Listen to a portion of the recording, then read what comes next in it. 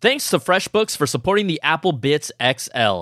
Join the 24 million people who've used FreshBooks. Try it for free for 30 days, no catch and no credit card required. Go to freshbooks.com/applebits and enter AppleBits in the How Did You Hear About Us section to get started. All right, let's get to the show.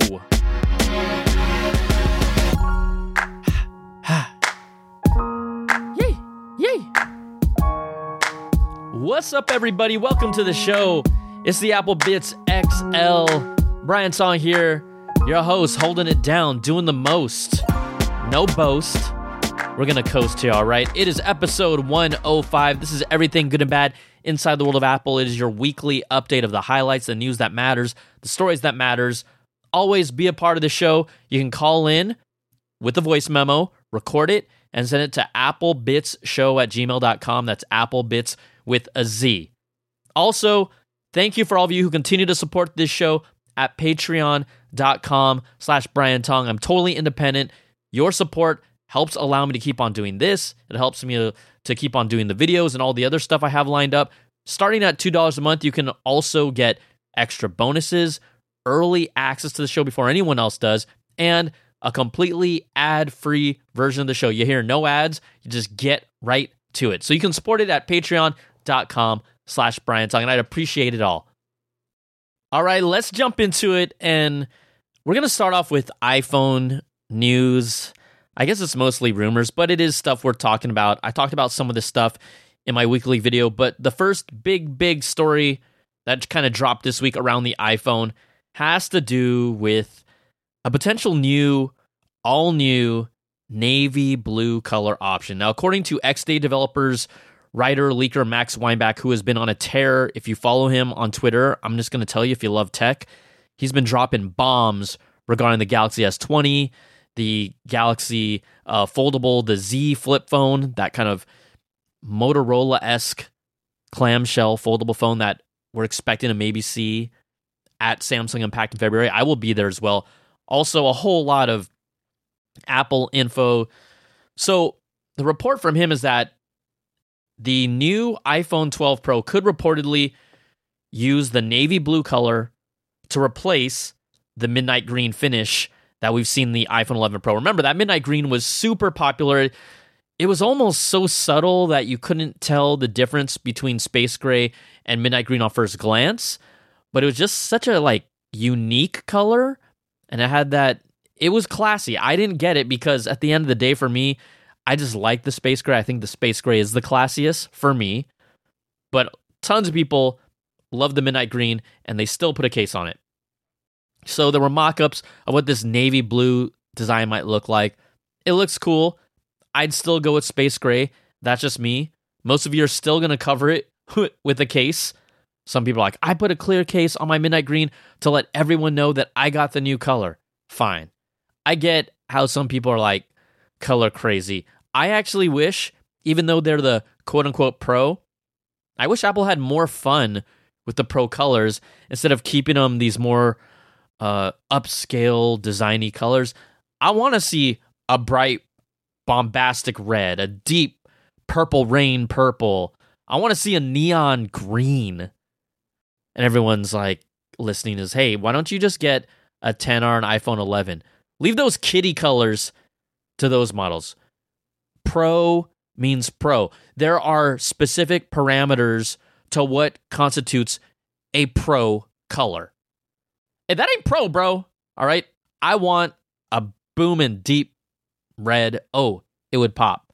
It would pop, but we'll see. So the rumor is midnight blue. And that's cool. I think what is kind of fun, what reminded me about the story of the midnight green is when the midnight green color came out, maybe, I feel like 2 months later, there was a report where Tim Cook talked about how the midnight green color came to be. And it came from an ink firm called Seiko Advance during his tour of Japan. Now, they won't talk about exactly what happened, but during a tour of Japan in early December, when Tim Cook was visiting suppliers, he talked about Seiko Advance specifically and said that their craftsmanship and attention to detail is the reason that there's this midnight green color. and of course praised them, saying, "Oh, all the iPhone colors are gorgeous." Now, Seiko Advance then revealed to the Nikkei Asian Review more details about how they had worked with the company specifically. And they were a smaller company. They weren't a really known quantity, but Apple had told them, no matter how small you are, if you have outstanding technology, we're going to work with you guys. So the hardest part they said about working with Apple is that they have hundreds of different criteria, specifically how they deal with environmental concerns and what you have to pass to be a supplier. So this company, Seiko Advance, spent 4 years working towards becoming a supplier for Apple. They initially used Apple initially used them for the black ink color, so like basically the black color for iPhones. But as they evolved this process, they then said, "Hey, check out this new color that we have. It's called Midnight Green." And typically, a green color ink results in a lot of pollutants. So Seiko Advance specifically developed a new way that was cleaner and made it more durable with high color accuracy in these inks. So now they are providing all the colors. They are the sole supplier for the colors for the iPhone 11 Pro and iPhone 11 Pro Max. You got to assume that's going to continue for the iPhone 12. But they also said Chinese companies, my people, are rapidly catching up, and they don't want to fall into a price competition war because that's going to make it very difficult for them to maintain the quality that they need in order to win. But it's kind of a fun story of they worked 4 years to get to the point to bring you all Midnight Green. And now you've got to imagine navy blue is in their pocket. I just thought Midnight Green looked a little too close to space gray, but it was nice. It was subtle. It was nice. It was classy. All right, so that's a fun little anecdotal story about how Midnight Green came to be. So thank you, Seiko Advance. Thank you very much. You guys all rock. All right, more iPhone news. The rumored 6.7-inch iPhone, according to blog Mako Takara, is said to be thinner and will have larger rear camera sensors and more. So the 6.7-inch model, believed to, based on these rumor reports, will have a thickness around 7.4 millimeters, which would be nearly 10% thinner than the iPhone 11 Pro Max, which is at 8.1 millimeters. It reinforces all the stories and reports we've heard. There will be 4 new iPhone OLED models that have Face ID. Also, the 6.7-inch model will be slightly taller than the 11 Pro Max. We know that there's a 5.4-inch, 2 6.1-inch models, and 1 6.7-inch model. That is the entire family for at least the OLED-based displays. So the 5.4-inch and lower end 6.1-inch expected to have the dual lens rear camera similar to the iPhone 11, but then the higher end 6.1-inch and the 6.7-inch are expected to have the all-new triple lens, not all new, but the triple lens rear camera with the time of flight sensor. So you've heard this. I don't want to say this every show, but I'm just kind of covering this. And how about this? I will vow not to talk about the iPhone next week unless there's big news. I don't know if I can hold up to that promise. But the 6.7-inch will reportedly also have larger camera sensors than the iPhone 11 Pro Max. Okay, we'll see. Just some fun stuff to throw around. Also, iPhone SE2 fans, the phone that everyone has been waiting for forever with the reported 4.7-inch LCD display, right? Very iPhone 8-esque looking, big top and bottom bezels, a Touch ID home button, still the fastest way to unlock your phone. Truth. That's truth. A single lens rear camera and a A13 chip and 3 gigs of RAM. Reports are that, according to Bloomberg, this rumored low-cost iPhone that's in the works, starting in February, will go into mass production. That could mean the new iPhone, or at least the low-cost iPhone, could launch as soon as March after that production begins. It would make sense for them to jump on it. This is not a flagship phone that people care about. It'll kind of create some buzz. Apple still has to show us a new iPad Pro, which they held off on at the end of last year. We talked about it last week, a potential 5G iPad Pro. So they have done March events. Could we see an iPad Pro? Could we see an iPhone SE2? Kind of like a mishmash of, here's some things, or are these just announcements online? Quite honestly, unless there's some big software hooks for the iPad Pro, which I am hoping for and dying for, they might just do an online announcement. And the iPhone SE 2, not worthy of a actual event. They've got to really bring something more to the table. In arguably the biggest iPhone news, but maybe not the sexiest one this week, I think this was a little more manufactured more than anything else. There was a report from Reuters that claimed more than 2 years ago, Apple informed the FBI that they were planning to roll out end-to-end encryption for iCloud backups. And what that would mean is that the current process of two-factor authentication and then giving you kind of like a token or a way for you to still access your iCloud backups, that wouldn't be the case. They would be completely encrypted if they went end-to-end. So Apple, according to the report, ultimately dropped the plan after the FBI objected to it, because remember, Apple recently, the U.S. government, the Attorney General, has said, we need a backdoor to your iPhones. When terrorists strike and all their information and everything we do is on their phone, they want access to it, all right? We know that there are boxes, that gray box we talked about, that kind of does a brute force entry of passwords that can eventually, over time, really unlock earlier, older phones. I don't know about an iPhone 11 yet, and Apple always kind of tweak the software, so then they have to kind of recalibrate them. But at the end of the day, we don't know how much these boxes are. They're arguably tens of thousands of dollars, so it's not like something that your normal Joe Schmo will be able to get or even get access to. But there are ways to unlock phones. We've unlocked lockdown phones. We've seen it. We've heard about it. Okay? Well, this article, because of the whole attention of the FBI requesting Apple to, hey, give us a backdoor to your phones, and we had a couple callers on both sides of the coin say whether they're in favor for it or not, and I honestly see both sides. And to their credit, Apple has been has not kind of moved off their line of privacy. They have stuck to it. It is a selling point for their products. It is it's a sales point that may not be the sexiest, but they can say, hey, if you want your data to never be really truly touched, we can do that. Now, iCloud backups have been used to help the FBI when they've requested them. iCloud backups are not end-to-end encrypted.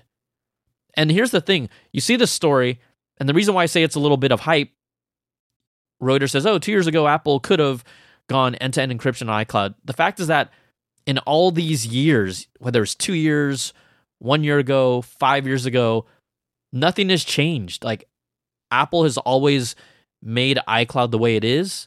It's now a two-factor authentication where you at least have to access it with a verified passcode to a phone that is yours to get access to it on different devices and whatnot. So the reality is that, and Rene Ritchie even posted this on his Twitter, so I want to take this quote, 99% of people, 99% of the time, for them, the iCloud backup being fail-safe is better than it being fail-secure. Fail-secure meaning the end-to-end encryption where you could never get access to it. And the point is that, look, devices are locked down because they're easy to steal. They're easy to lose. But iCloud backups, they're not as easy to have stolen.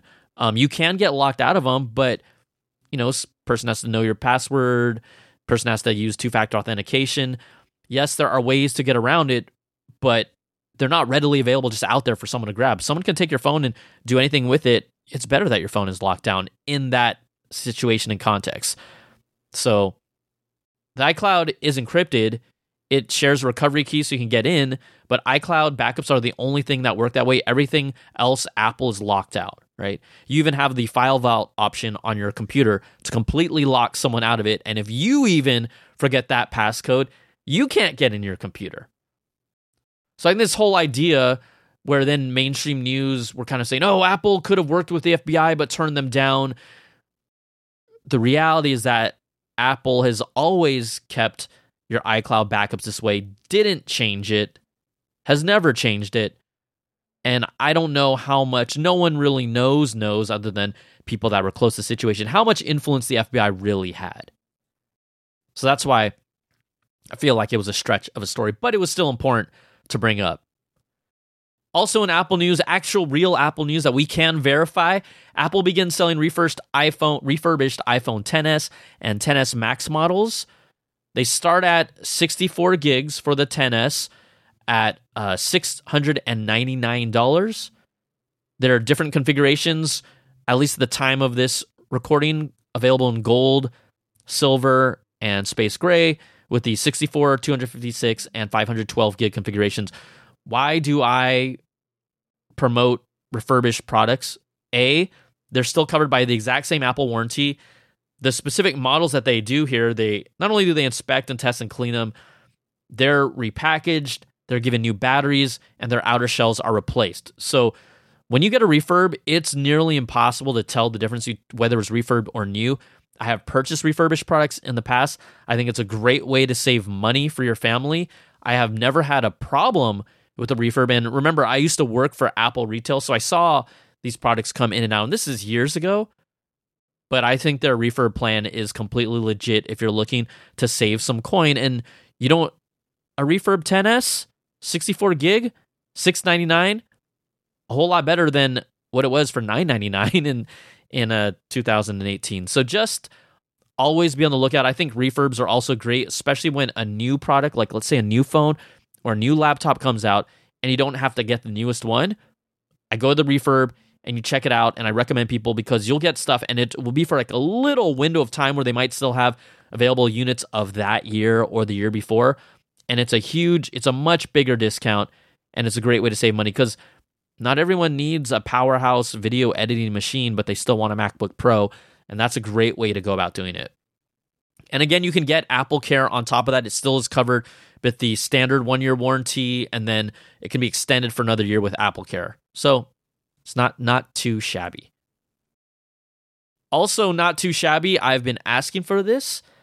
This is, you know how much I love my iPad Pro, but I have purchased the iPad Pro keyboard case on 2 different occasions and returned it each time because it is, to me, it's trash.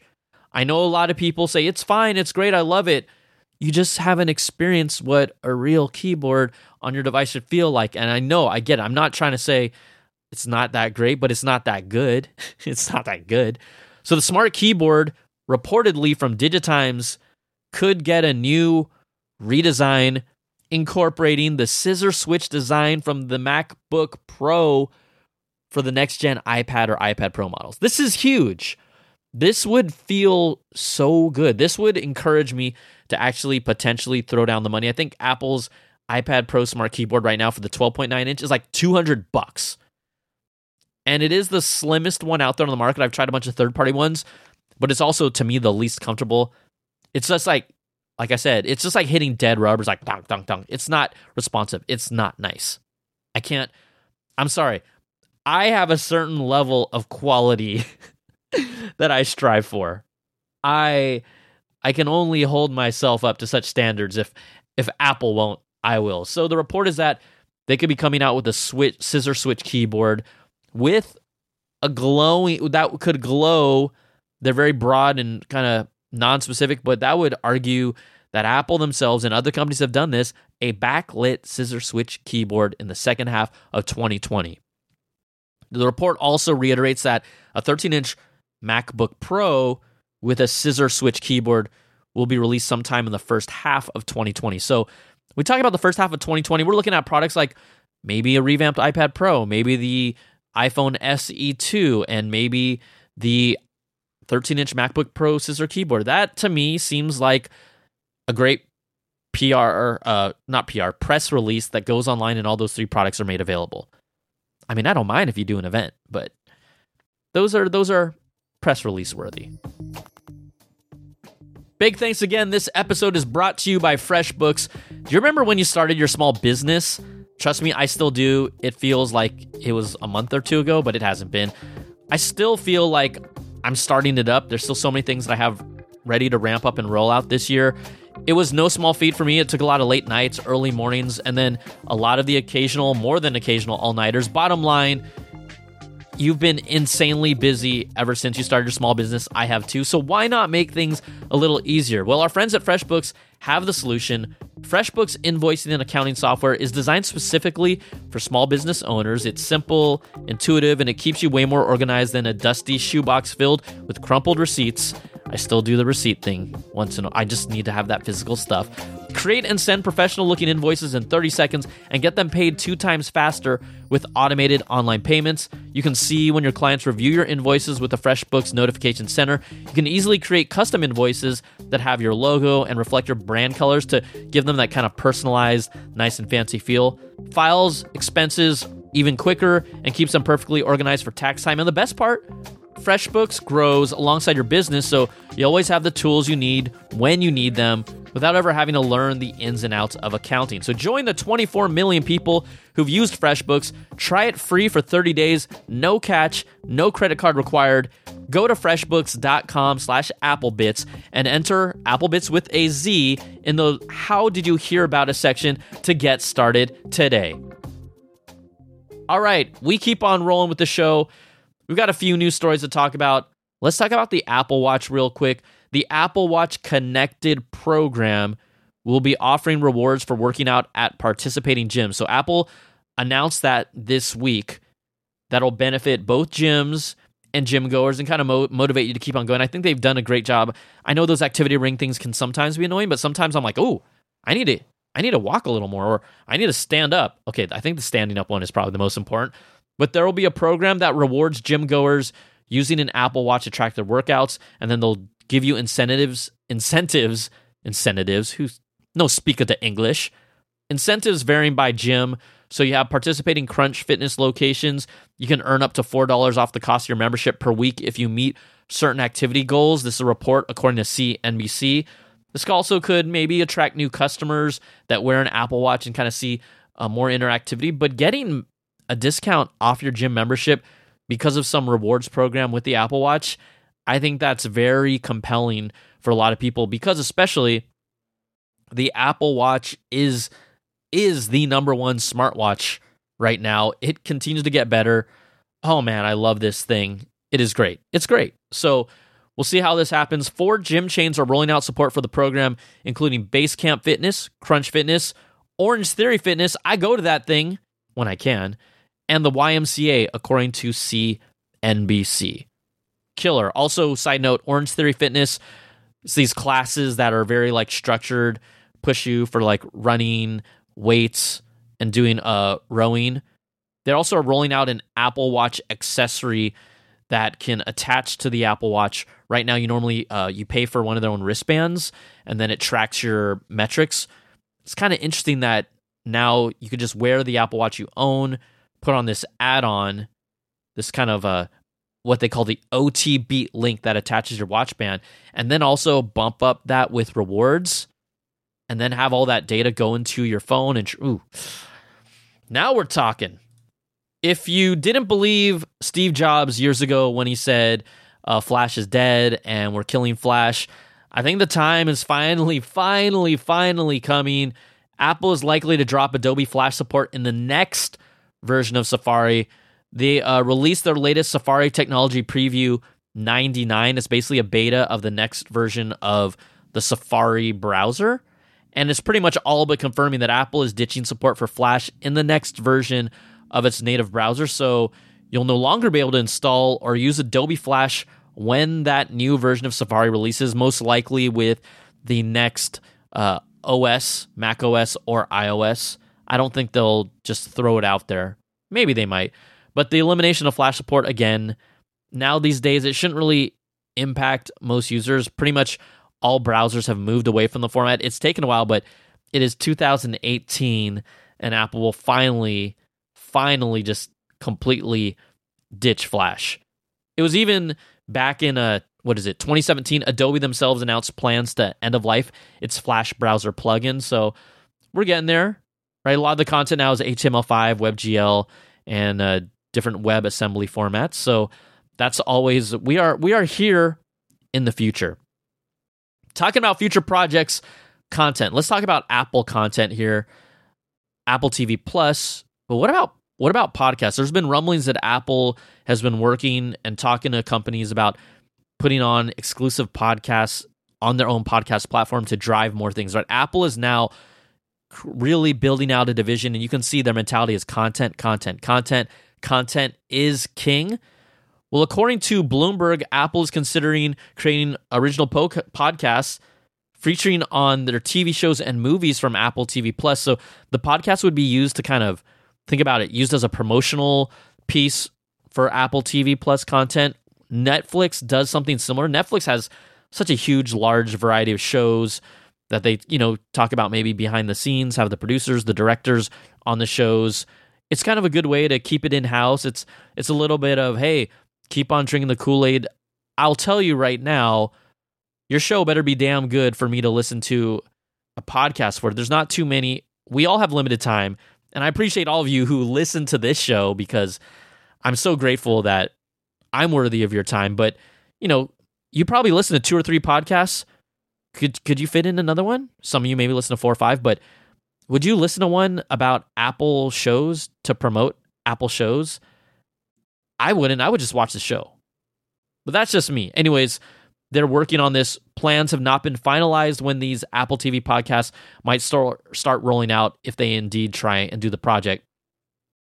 But a new anthology series called Little America on Apple TV Plus, it's a unique one. It takes a positive look at and kind of a stories of immigrants. So it's an anthology series, right? It's funny, it's romantic, it's heartfelt. I think it's a little interesting because it is a very positive spin, which is good. It's uplifting, but there's also kind of realities to that as well. Anyways, it's worth checking out. It's getting some nice buzz, but they also indicated that a podcast about their show would be coming soon, which would tell me the whole podcasting from Apple is definitely happening. In other quick streaming news, this is not related to Apple other than the fact that it works on your Apple TV Plus. And I know we've got an international audience here. Disney Plus, the streaming service that I drool over every day, will be launching in Europe ahead of schedule on March 24th. Originally, it was planned for March 31st. So Ireland, France, Germany, Italy, Spain, Austria, Switzerland, and the United Kingdom will be getting Disney Plus streaming service available on March 24th instead of March 31. And I think, yeah, that's good, Apple. Yeah! You got to be happy if you're that. You got to be happy. I've been hyping that service up so much. Finally, you all can watch The Mandalorian legally. I mean, yeah. I know none of y'all pirate that stuff. I don't. I support content creators. I have to. I'm a content creator, but whatever. Keep it to yourself. Keep it to yourself. We talked about the Apple Card last week, a little bit about that cool Dave & Buster's promo. One more new bit about the Apple Card. And it keeps on getting a whole lot better. You can now export your transactions to use in budgeting apps. You couldn't do this before. So a lot of customers using Quicken apps, YNAB, Mint, Lunch Money, and others. As of this week, you can now download a spreadsheet that has all your Apple Card data and then import it into a lot of these budgeting apps. So you go to the Wallet app, and then you click on your Apple Card, whatever nice color that is. You tap the card balance option, and then it opens up a panel where you can then click on the monthly statement to export all those transactions. Puts them in a spreadsheet. You can share it. You can email it to you. So a little more versatility. We like that. And before we get to our phone calls, we've got to wrap up. Just show some love. 36 years ago today, Friday, January 24th, Steve Jobs unveiled the very first Macintosh on January 24th, 1984. It was at Apple's annual shareholders meeting in Cupertino. This new computer was equipped with a 9-inch black and white display. An 8 megahertz Motorola 68,000 processor. Ooh! 128 kilobytes of RAM.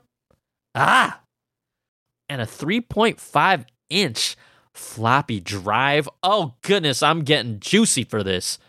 The price tag, $2,495. That is amazing. It's really awesome. So we celebrate 36 years ago. Obviously, the computer that transformed and changed computing today, taking cues from what he saw at Xerox, no doubt. If you know the story, you know the story. It weighed in at a whopping 17 pounds. I do have the Macintosh SE. That is one that I owned, and it still works. Oh, man, it's so great.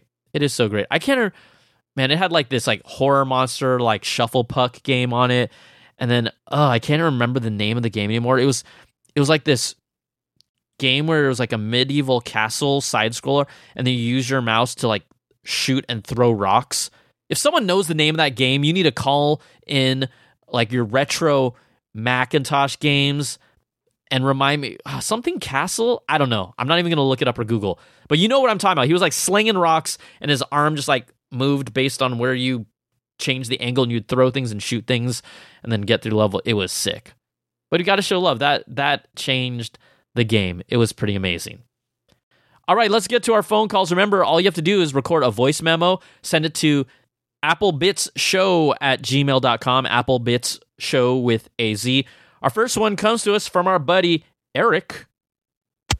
Hey, what is up, Brian? This is Eric calling you from Michigan, and I have a couple things to talk about. The first is the new MacBook, the 16-inch MacBook Pro.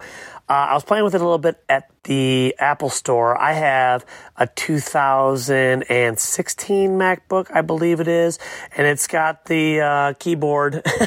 And I do like the keyboard better on the 16-inch MacBook Pro. But one thing I have a question about is the trackpad. So both my MacBook and the new MacBooks all have this huge trackpad where my earlier ones did not. And I find myself hitting the trackpad with my palms all the time.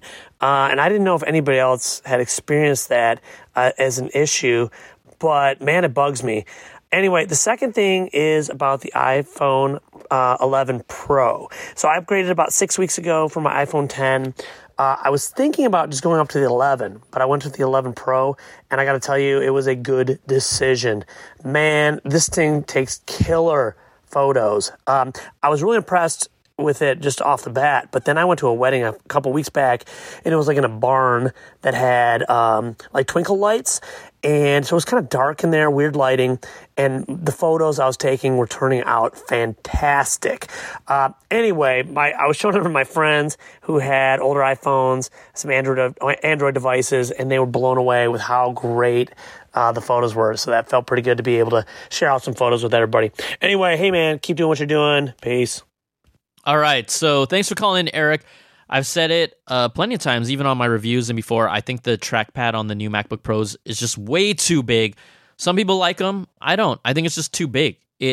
My hands don't need a surface area that huge. I think it was all part of their motivation of like, oh, this is, touch gestures. And I know some people use a few. I don't use too many of them, honestly. So it's all right, but I don't think, even if you use touch gestures, it doesn't need to be that big. And, the iPhone 11 Pro, I congratulate you. I celebrate you because it does take amazing photos. And just the functionality between switching through the lens and everything, it's pretty damn impressive. All right, next up, got a call from our friend. What's up, Doc?